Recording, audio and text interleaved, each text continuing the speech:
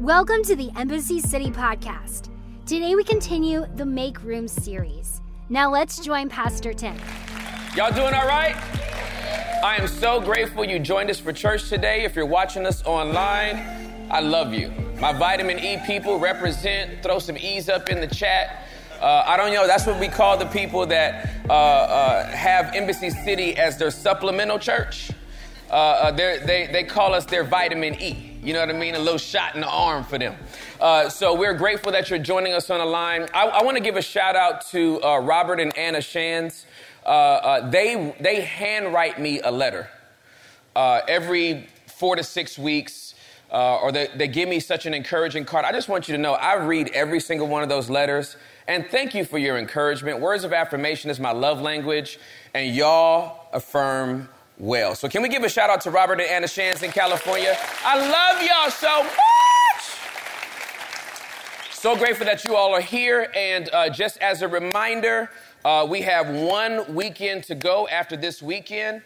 We will be here next weekend to close out the Make Room series, but there will not be a service the 4th Sunday of this month.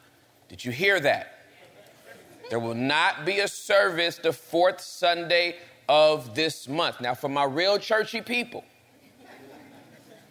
you may be slightly disappointed that we're not having church.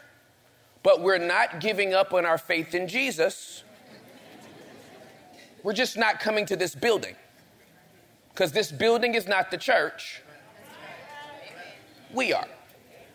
Now, should you find yourself having withdrawal pains, that you are not in community on December 26th, the day after Christmas, there are 4,994 other churches in the Metroplex that are going to be open. And I encourage you to visit because this is about the body of Christ, all right? Last thing I want to remind you all is that the first Sunday in January, we go to 2 services. 9 and 11. And so please understand that this service is going away. So if you come at 10, you are either late for the 9 or early for the 11. All right? All right, if you have your Bibles, I want you to go to the book of Psalms 23. We are in a series called Make Room. And I told you last week that God gave me a burden over the next 3 weeks, including last week, this week, and then going into next week, to preach 3 messages that kind of tie up this entire series. Last week, does anybody remember what the name of the message was? Louder. Make room in your heart. This weekend is make room in your head. Next weekend is make room in your home. Okay? So last weekend was make room in your heart. Hopefully you did that. This weekend is make room in your head. Next weekend, make room in your home. Got it? Now, I'm so grateful that we got saturated in worship today as it related to waiting. Because if you are not a good waiter, you can frustrate yourself when it comes to making room. If you don't wait well, you won't receive well. Last week we talked about making room in the heart. And in making room in the heart, we discovered that Sarah, by making room in her heart, was able to appreciate the gift that God gave her. That at 90 years old, she was holding a baby in her hand, just like he said she would. He's that type of God. This weekend, I want to talk about making room in your head, because your heart is one thing, but this is the thing that be going crazy. Anybody beside me? Would anybody be shocked and appalled if all your thoughts came up on this screen? Would anybody fake like you were going to the restroom, but just really hit the car and just drive off. If we had the last 7 days, not of what you said out of your mouth on the screen, but what was rolling around in your head. Anybody holy enough, been consecrated enough, been in the presence of God long enough that if the last 7 days of your thoughts came on this screen, you would be trying to be like, well, you know, that day, what had happened was I was a little mad, and so that image came up. That image, I saw that when I was 11, and I don't even know why. It's still rolling around in there, right? Anybody? So this thing has to be protected. You have to protect your head. You have to protect your mind. And when I asked the Holy Spirit, okay, make room in your head, where do I go? There's a lot of places I could go for the head. And he said, Psalm 23. And I said, really? Psalm 20, make room in your head. Psalm 23, really? But here's what he told me. He said, Tim, if you were carrying the book of Psalms on a cargo ship, all 150 chapters, and the cargo ship crashed and all the Psalms spilled out, all 150 of them, you could take Psalm 23 and soak up all the rest of the Psalms.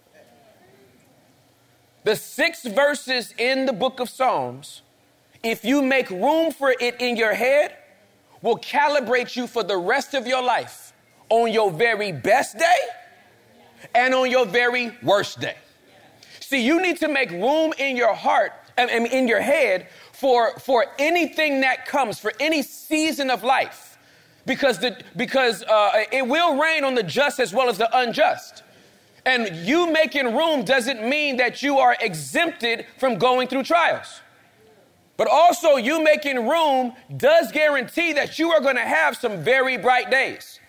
And you need to have a calibrated mindset in your head on how to govern yourself on your very best days, on your very worst days. So I'm just going to go through all 6 verses. And then I'm going to be done. Starting with verse 1. It would be disappointing for everybody to realize that I am not reading from the King James or the New King James. I know that's how you would like it to ring in your head. The Lord is my shepherd. I shall not want. He maketh me to lie down in green pastures. He restoreth my soul. It's not happening. I'm reading the NLT. And as I read it, some of y'all be like, no, that's not exactly how it's supposed to be said. Get over yourself. I want to disrupt it a little bit because I want you to see and really let it soak in. Again, make room in your head for these 6 verses. Are y'all ready? If you're ready to go, say, let's go. If you're ready to go, say, let's go. If you're ready to go with an attitude, say, let's go. All right. Psalm 23, verse number 1. The Lord is my shepherd. I have all that I need. Deuces.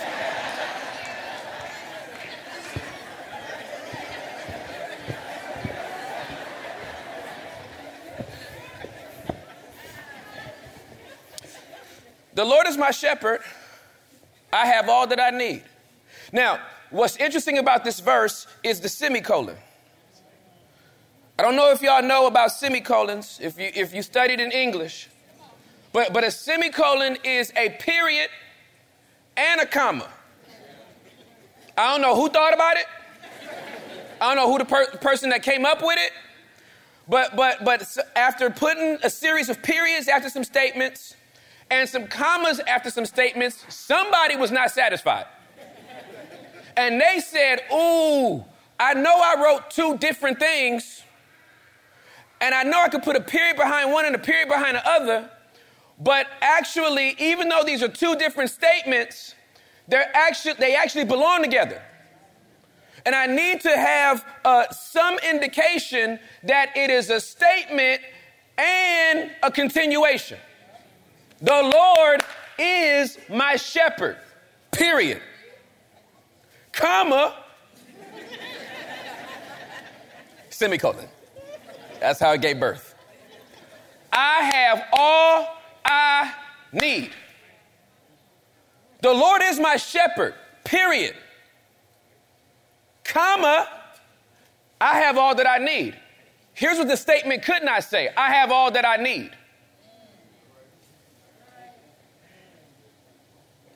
(23:1) could not simply be, I have all that I need, without declaring first, it is only because the Lord is my shepherd that I have all that I need. And I love the fact that David is the one that writes this, because David is considered by Israel a shepherd. The kings in this day were actually called shepherds. But David calibrates everybody's expectation of him by properly putting himself under who the real shepherd is. Before y'all get it twisted, before you think that I'm arrogant in any way, I want you to understand, you call me shepherd, but I have a shepherd. And I am under his leadership and his influence. And because he is my shepherd, I will always have all that I need. If y'all get this in your spirit, without me reading any other verse to you, your life will never be the same. On your best day, the Lord is my shepherd. I have all that I need. On my worst day, the Lord is my shepherd. I have all that I need. When trying times come, the Lord is my shepherd. I have all that I need. You can look at your bank account right now and declare, the Lord is my shepherd. I'm going to always have all that I need. Now, notice it didn't say won't. Some people get their wants and needs confused. They are not the same thing, but the Lord definitively is my shepherd. And I have all that I need. If you can make room for that verse in your head, what could life throw at you? That could not be the response. I've been fired from jobs. Justifiably, can I just be honest? Because everybody that usually that has a testimony that they've been fired, it was always somebody else's fault. I've been legitimately fired for stuff I did. I just didn't do right. I didn't have the maturity to handle the stewardship responsibility I was given, and I got fired. And still, the Lord was my shepherd.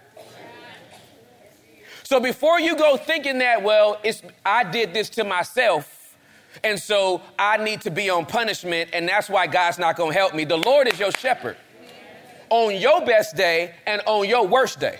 The Lord is your shepherd when you do right and when you do wrong. The Lord is your shepherd when you make the right decision and when you make the wrong decision. There may be some consequences that you have to face, but he is still your shepherd. He is not a fickle stepfather that is only stepping into your life when you do right and then stepping back when you do wrong. This is your daddy, not your stepdaddy, not no in-law. This is your daddy. He made you. He spoke you into existence and steps back and invites you to come closer to him. You may stumble along the way, but he's still saying, that's my baby. Keep coming. That is my daughter. Keep coming. That is my son. Keep coming. And because he's that good, you will always have all that you need. Verse 2. He lets me rest in green meadows. Semicolon. Look at that thing. Making a cameo appearance 2 verses in a row. He lets me rest in green meadows. He leads me beside peaceful streams. He lets me rest. He gives me permission to rest. I want to break the back of the grind culture. I want to break the very back of that hustle culture. I'm out here making moves. I'm a boss. I got to go out and get it. He lets me rest.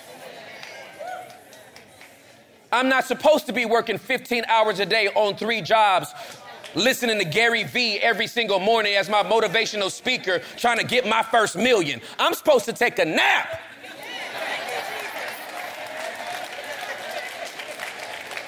Y'all got the most exotic Starbucks coffee drinks of all time, trying to stay up 2 extra hours to get $4 more. Take a nap. He lets me rest. Oh my God. He lets me rest in green meadows. He leads me beside peaceful stream. Sheep will not drink in troubled water. You can't constantly have drama in your life. You have to have a place that you protect and put some boundaries around, where you can rest and you can drink without being agitated, without being triggered. This is going to mean for some of you all that you're going to have to break up some friendship circles. Not because something's wrong with them, something's changed on the inside of you. And you can't be around that much drama anymore because it stirs up the water to the point that you can't drink in peace. He gave you a Sabbath day on purpose. 6 days the Lord created the heavens and the earth and everything that inhabits the earth. And on the 7th day, without ever being tossed, indefatigable, without ever being exhausted, he rested. A God that never got tired decided to step back and chill out.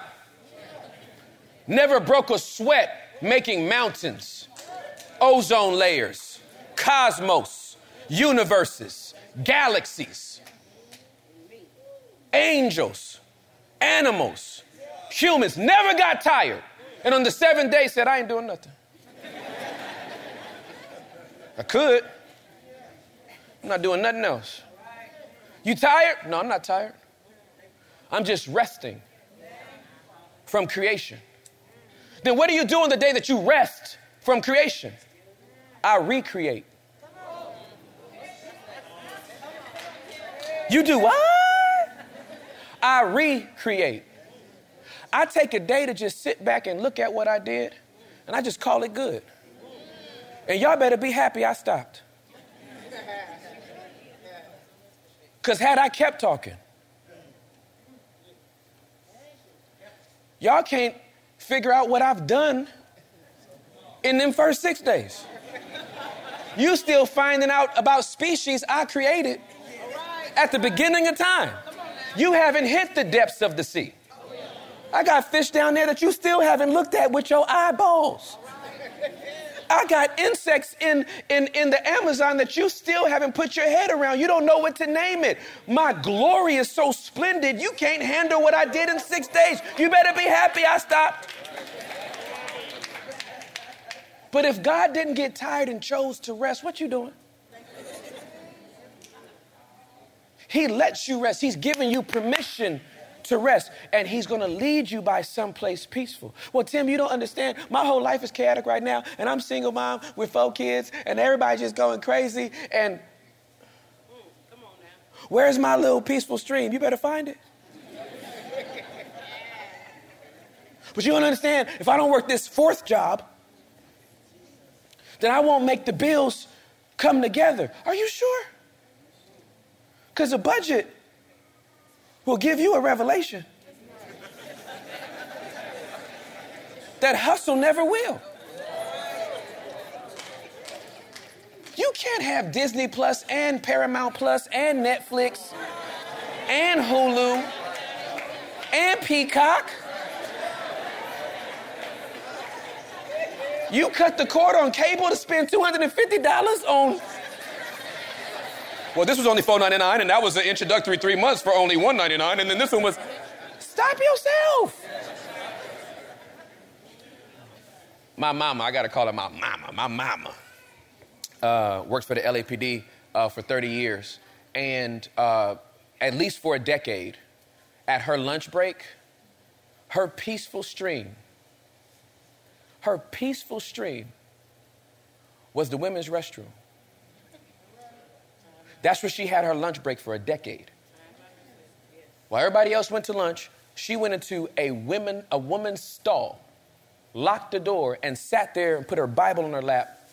And that was her peaceful place for 1 hour.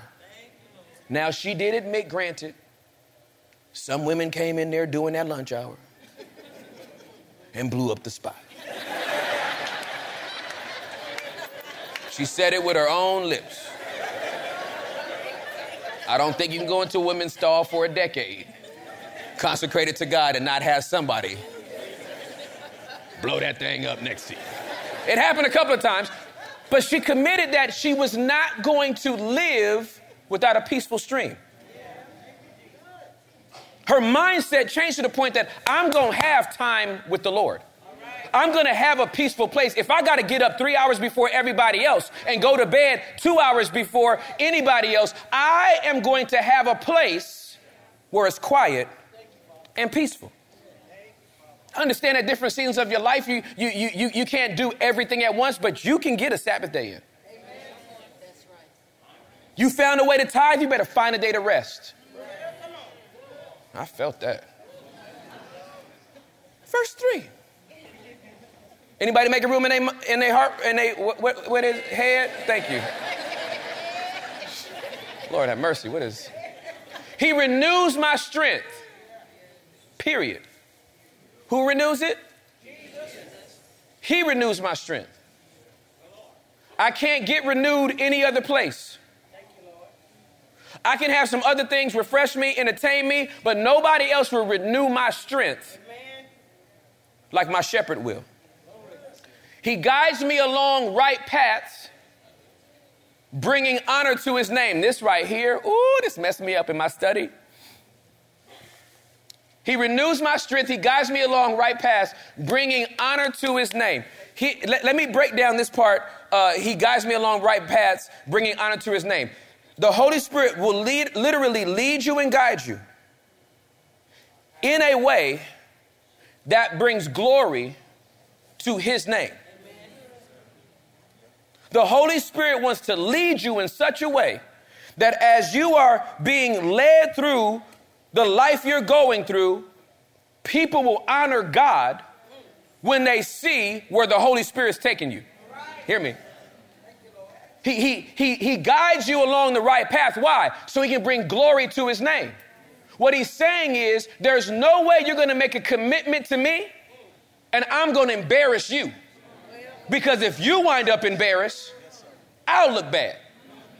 So there's no person that's ever going to be led by the Holy Spirit who God's going to allow to go off the road, because that would not bring glory and honor to his name. So he literally says this: if you follow me, glory will come to my name if you just come this way. Anybody can admit, I decided to go my own way and it didn't honor God. Anybody? Quick poll.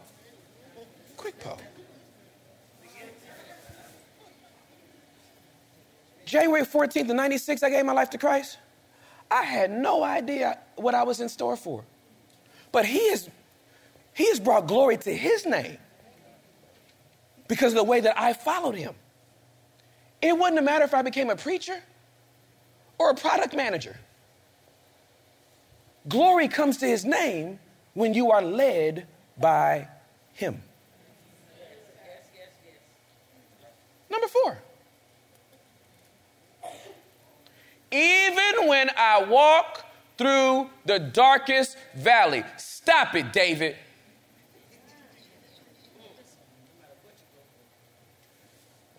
He leads me. He's the one guiding me, bringing glory to his name.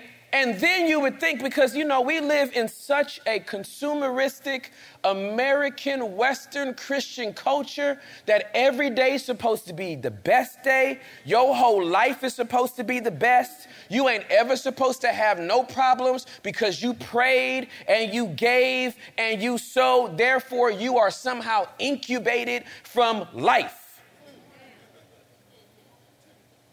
David says he's my shepherd. I have all that I need. He's going to give me a place to rest. He's going to give me a stream to drink of that is not troubled. It is quiet. It is still. He renews my strength. He leads me and guides me for his own name's sake, even when I walk through the darkest valley. So the same God that can put me on a nice, bright trail could lead me into a dark valley. And you have to have maturity to get to verse 4. You cannot be immature and understand verse 4. Even when I walk through the darkest valley, I will not be afraid, for you are close beside me. You can lead me on a bright path, and sometimes you lead me into the darkest valley. Why? Because there's something I learned about you in a dark valley that I will never learn about you on a bright path. And if I'm going to be a mature, well-rounded believer, I can't just have good stuff happen all the time. Somebody's going to die. Something's going to change. Relationships are going to get frayed. And I have to be mature enough to be able to say, on those days, God, you are still in the middle of this situation. Even though it's a dark valley, I will not be afraid. Why? Because you are close beside me. It's in the darkness when you no longer can see, but you can still sense. You ever woke up in the middle of the night? This is going to be scary for some people because y'all ain't going to live alone. You ever woke up in the middle of the night and just thought, somebody in here? Anybody beside me? I know I like that door. It feels like somebody's in here. When you mature, you get to the sense of knowing that even on my darkest days, he's right beside me. He may not be saying anything, but he's here. He may not be giving me an updated word. I might be crying. Lord, will you just please? It's so dark. I just need to feel you. I just need to, something, Lord, just please, Lord. And he's just right there.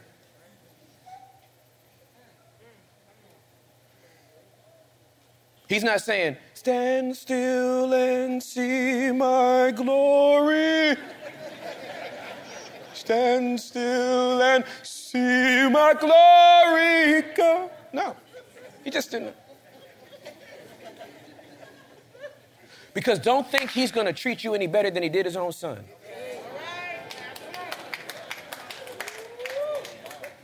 Eli, Eli, lama sabachthani. My God, why have you forsaken me? God said nothing. It's part of your purpose. I have no updated word than the one I gave you when you came out of the Jordan River. This is my son in whom I am well pleased. Nothing has changed about that because you're going through a dark time. Nothing has changed about that because you're going through a season of life where you feel like you're getting crushed. Nothing has changed about what he has said about you just because everything's not lining up with the word that you received. He's still there. Even when he's silent, he's still there. He has not left you. And when you mature, you can take dark days and contextualize them to where you can still give him glory. Through tears, you can throw up your hands and say, I still love you and I still worship you and you're still good. Even though you haven't talked in 4 months, you're still good. This is the darkest season of my life. I don't know how we gonna make it. I've already asked you to come through. You said you was. You're a little late. I'm looking for my package. You seem to have lost your Amazon anointing. I double tithe and I give a liberal offering. I thought that was prime.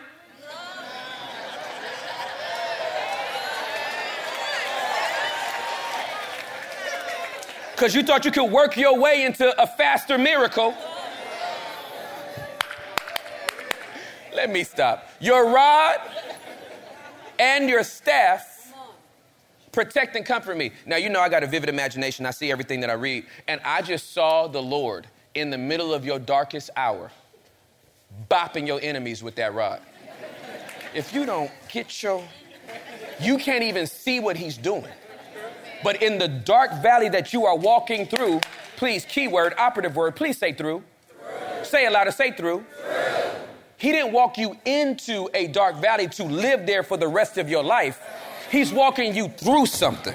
You're not stuck there. You're actually going through it. Now, 8 miles of darkness seems like you live there. But if you keep moving, at some point, you're going to be on the other side of it. And 2 years from now, your testimony is going to be, remember when we thought,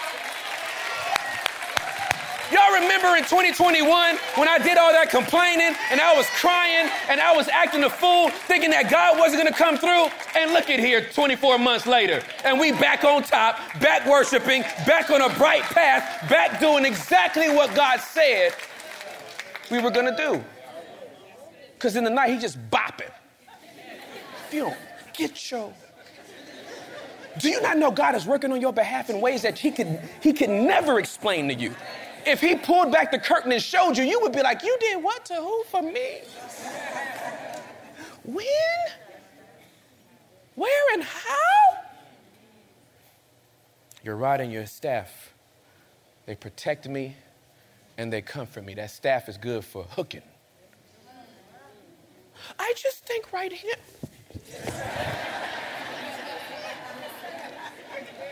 I'd really love to go over there. He's protecting you from yourself. There's doors that you wish he would open, but he keeps closed. Why? He's protecting you. I know you wanted to date that person. He's protecting you. I know you thought that was the job.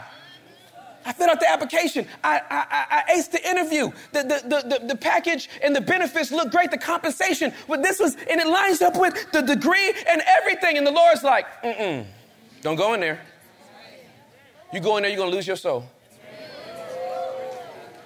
You go in there, you'll be at a strip club in 6 months.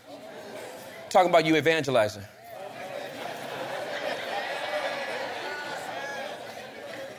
Talking about, well, it's just part of my job to entertain the clients, and this is where they want to go to close the deal. I'd never be looking.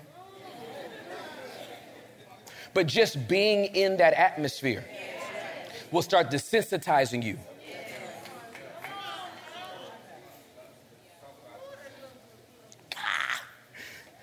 I can't tell you how many doors he's closed. Do you know God's closed more doors for me than opened? Y'all, he's a door opening God.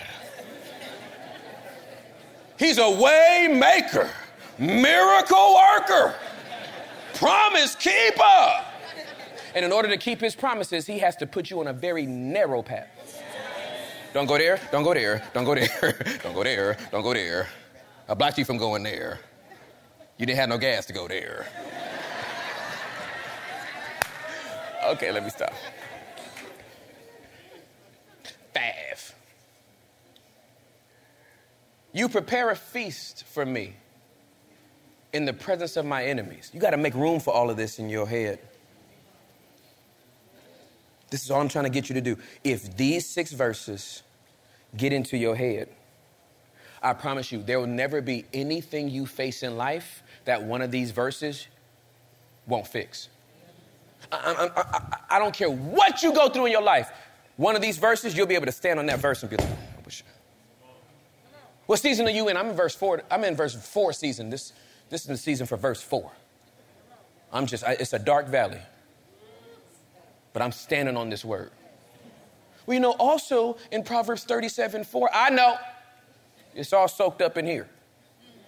Standing on this word right now.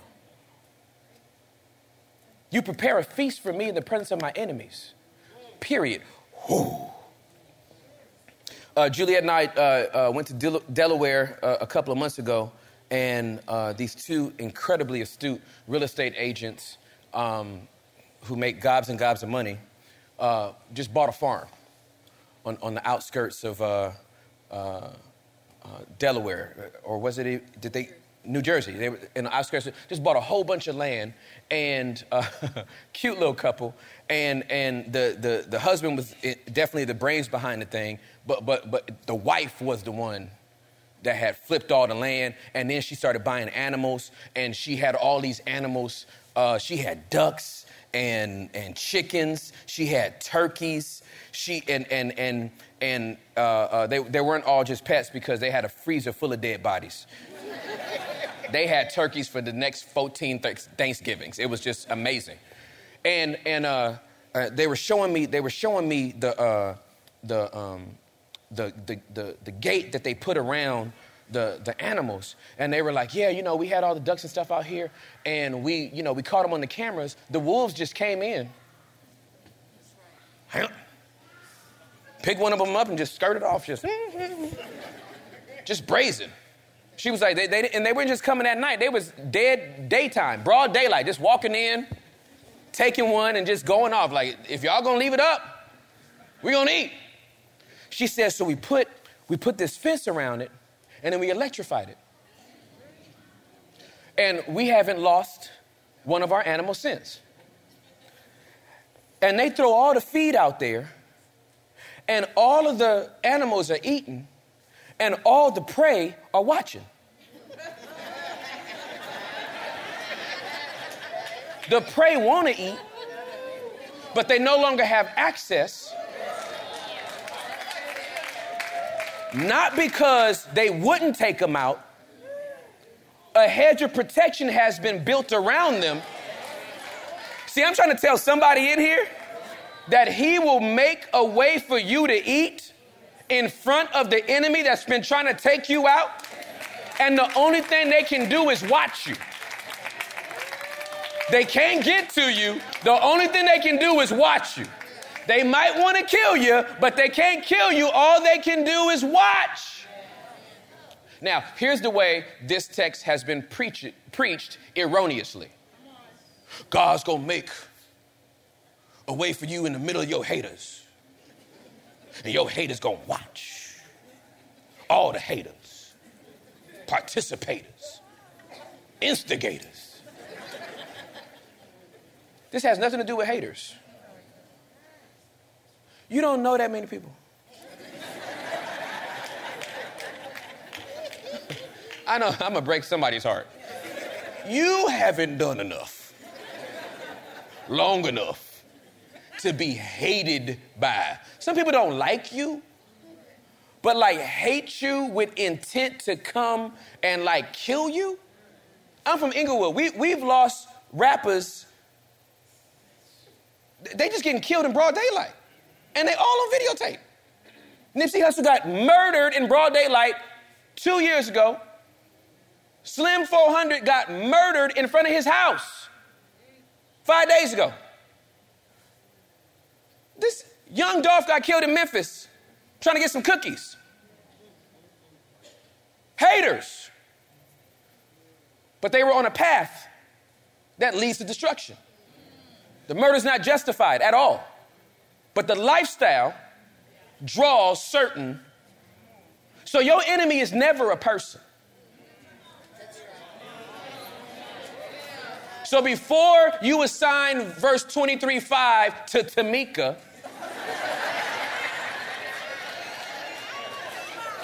before you start head bopping, yeah, Freddie needs that, yeah, Freddie.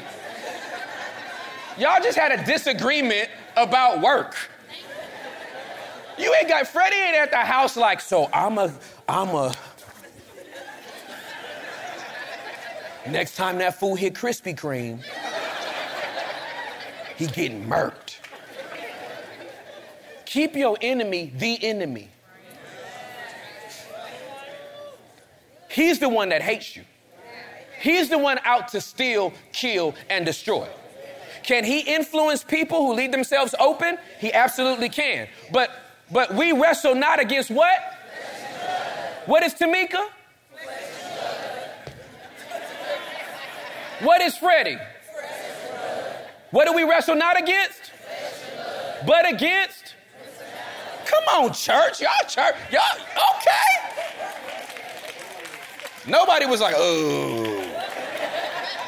Come on, Bible IQ, let's go. He will prepare a feast for you in the presence of your enemies. You anoint me by anointing my head with oil. My cup overflows with blessing. Now, there's two periods behind that. Let me hit these quickly. You honor me by anointing my head with oil.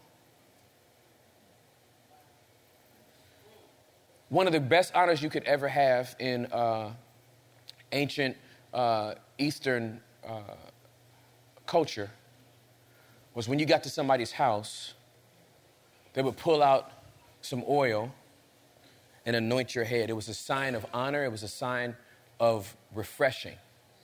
You've come from a long journey. You made it in, and they would just honor you by anointing your head with oil. I want everybody to put your hand on top of your head. Repeat after me. I have an anointing. Say it again. I have an anointing. One more time. I have an anointing. Now, with your head still on top of your head, let me tell you what the anointing is. The anointing is simply God's approval on the life he gave you. He's anointed you. He predestined for you to be here. Now, he gave you free will. You can do whatever you want to, but he gave you free will to be here. But you have to know that there's an anointing on you. Now, okay.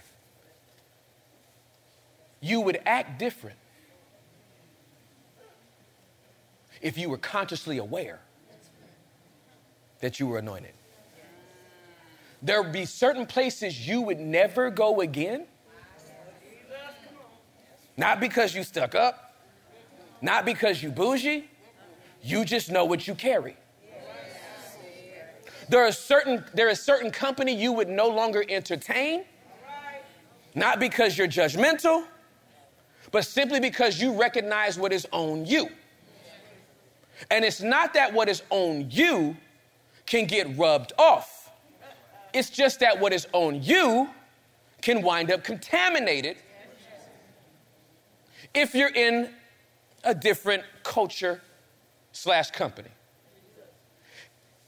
You honor me by anointing my head with oil. My cup overflows with blessings. Count your blessings, name them one by one.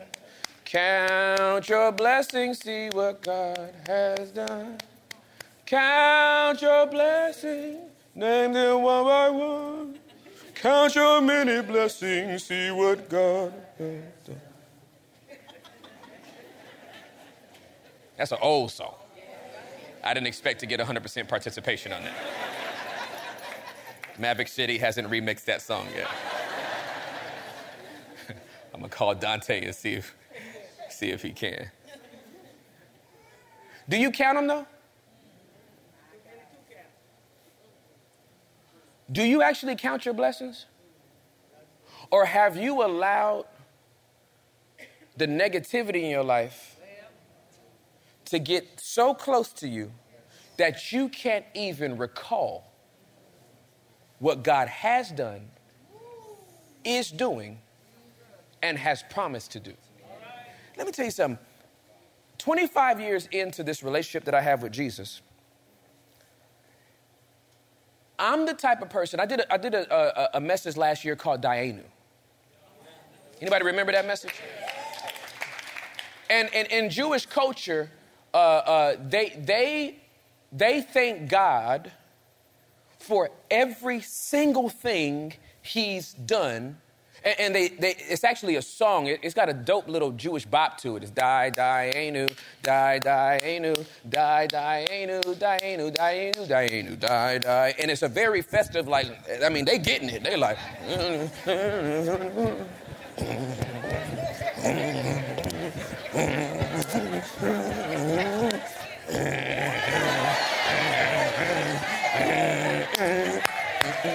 Right? I mean, the end was mine. That was Gentile-ish. First part theirs, last part mine.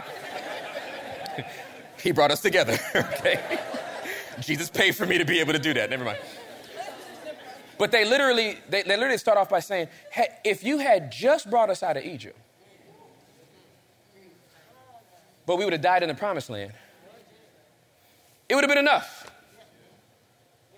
If you would have just brought us into the wilderness, but not given us the manna from heaven, it would have been enough. And they just stagger it. They slow down. The testimony isn't, he's just been good to me.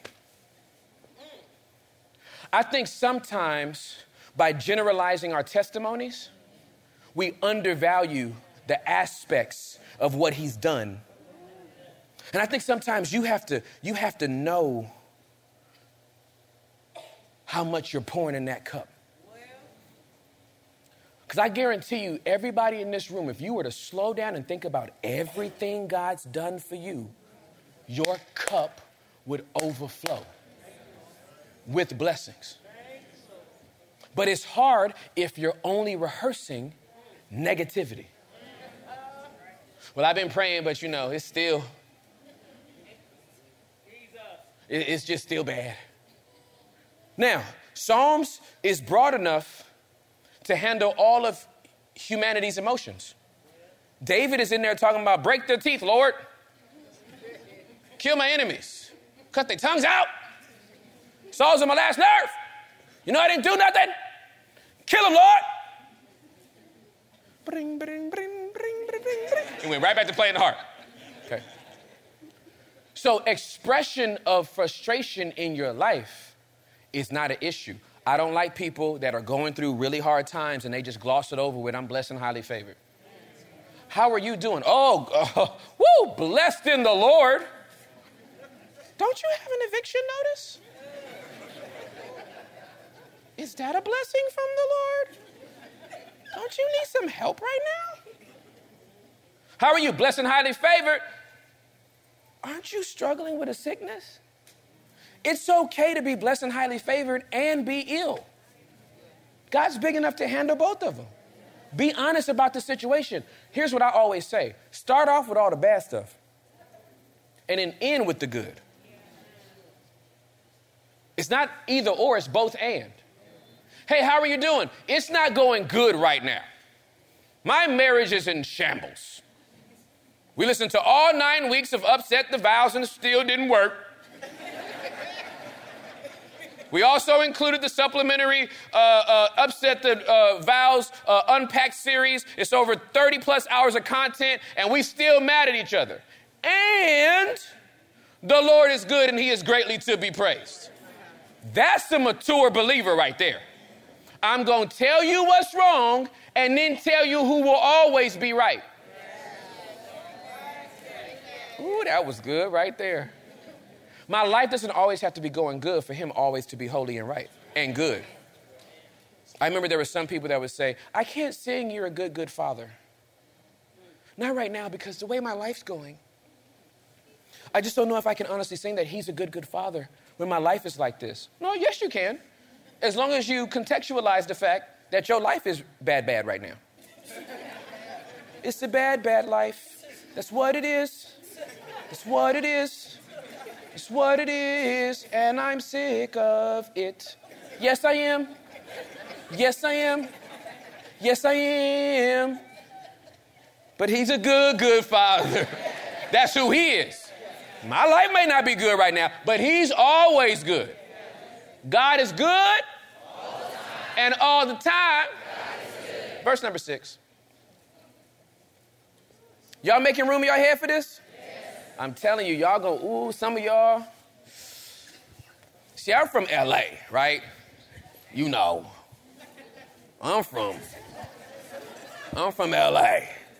And when we're confident about something, like, yo, there's a little extra. That's why in worship sometimes I'll be crying and be on the floor. And other times I'll be jumping all around. And sometimes I'm just like, I wish y'all would, because, That's how I got Juliet with her fine self. Saw Juliet, the first time I saw her, the Holy Spirit said, that's your wife. I said, that's right. Laid eyes on her February 98, said hi to her in April, in May, called her on the phone. I was like, I'm intrigued with you, girl. I said, I don't know if you have a boyfriend or not, but you need to know that I like you more than a friend. Because if you do have a boyfriend, you're going to need to know that why I'm mad about that. I don't know if you're dating anybody or not, but if you do, I just need you to know I like you more than a friend. So if you are dating somebody, we can't be friends. Because I have intentions. I don't know if this is going to ruin our friendship, but I just need to let you know. Her response, it won't ruin our friendship.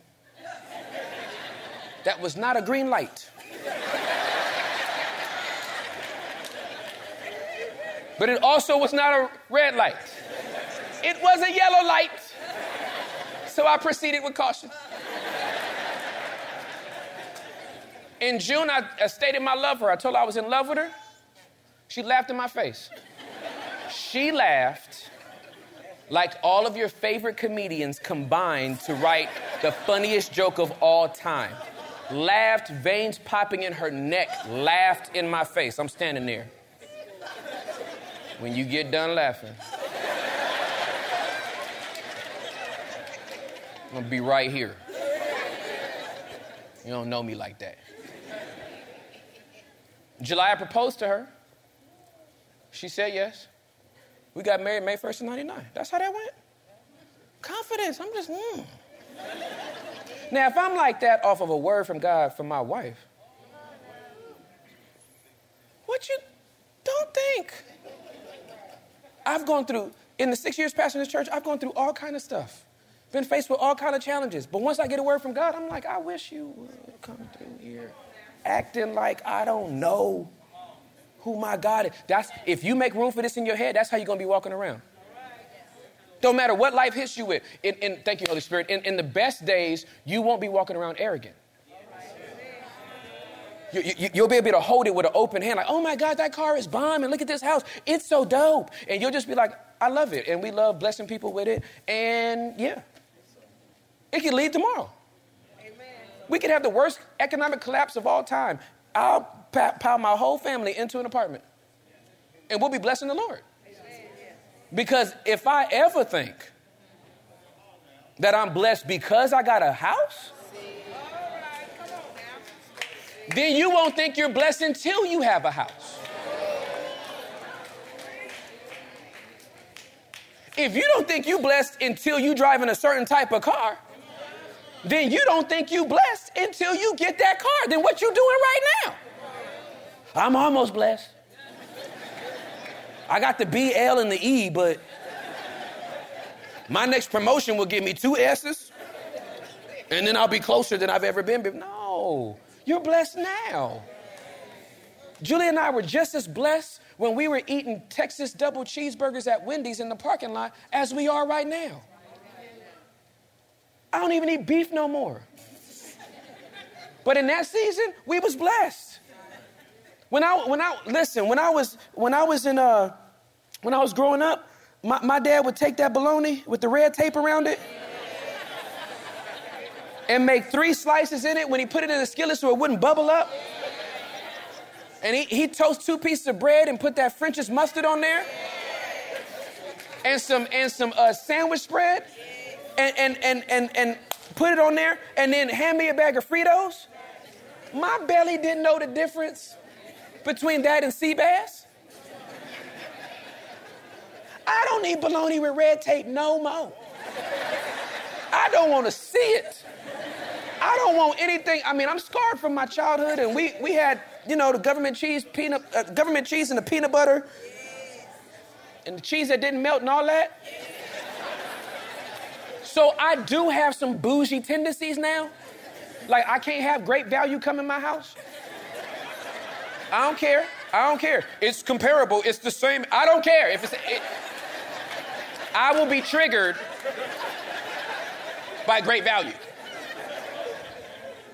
But trust and believe, if all this went away, I'd be in the great value aisle. Boop, boop, boop. Hey, what kind of butter is that? Just butter. It just says butter. And it melts.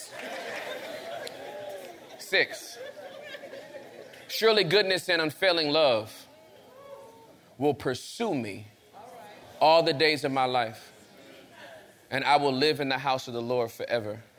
Nathan, come up here. Rory, come up here. Goodness and unfailing love. will pursue me.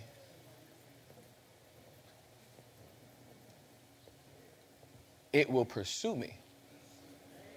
I don't pursue it. I'm not after it.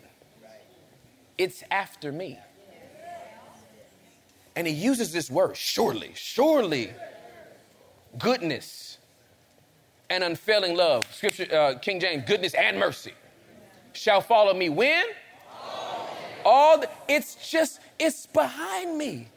This is why you don't have to hustle. The stuff you trying to put ahead of you is behind you. And if you would get on the right path, it would just pursue you. If I speed up.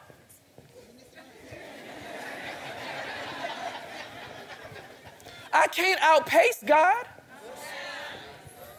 So even if I speed up,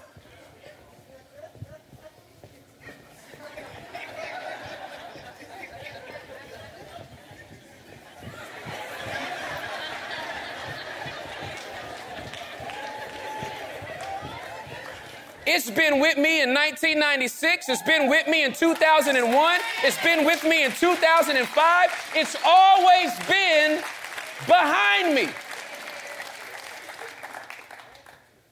So you don't have to catch it. It's in pursuit of you. And if you would just calibrate your mind and make room in your head for this, you'll stop looking at what's ahead. And hopefully you just turn around.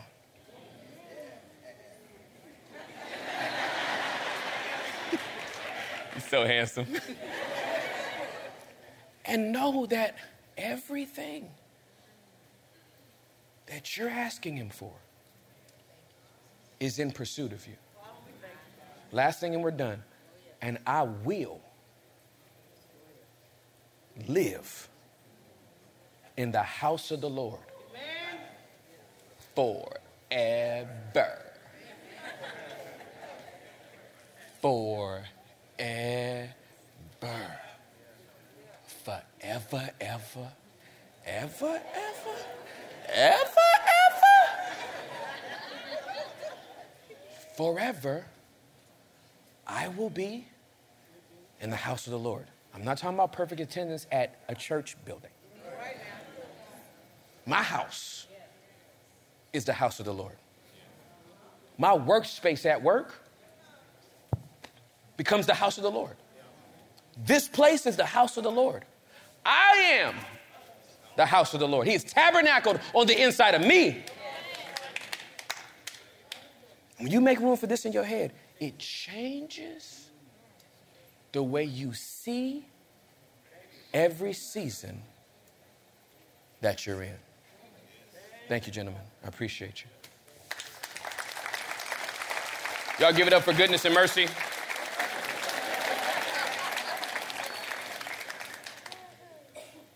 So everybody do like this. Just say, Lord, I make room in my head for these 6 verses. I make room in my head for you to be my shepherd, for you to give me all that I need, for you to give me rest, for you to give me a drama-free zone.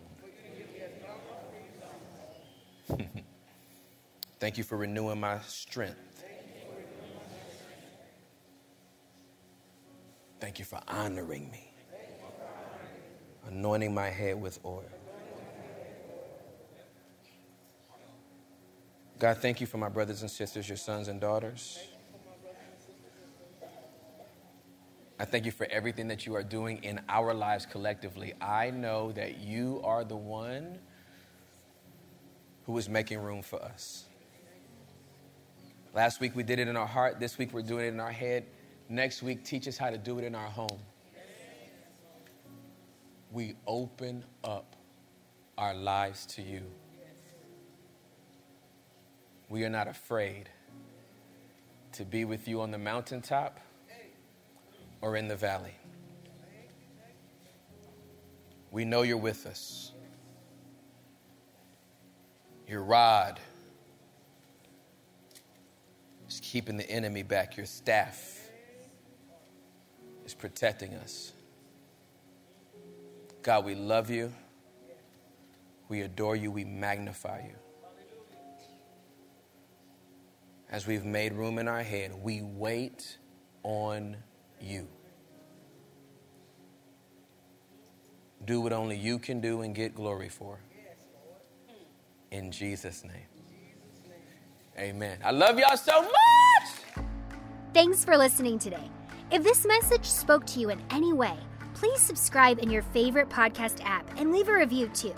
We would like to connect with you. For past messages, updates, and more, please visit embassycity.com. You can watch live on Sundays and view past messages on our YouTube channel at youtube.com/Embassy City Church. Follow us on Instagram and Facebook at Embassy Irving. If you'd like to support more of what we're doing, you can give online at embassycity.com or text Embassy City, all one word, to 77977. We pray you have a great week. Thanks for listening today.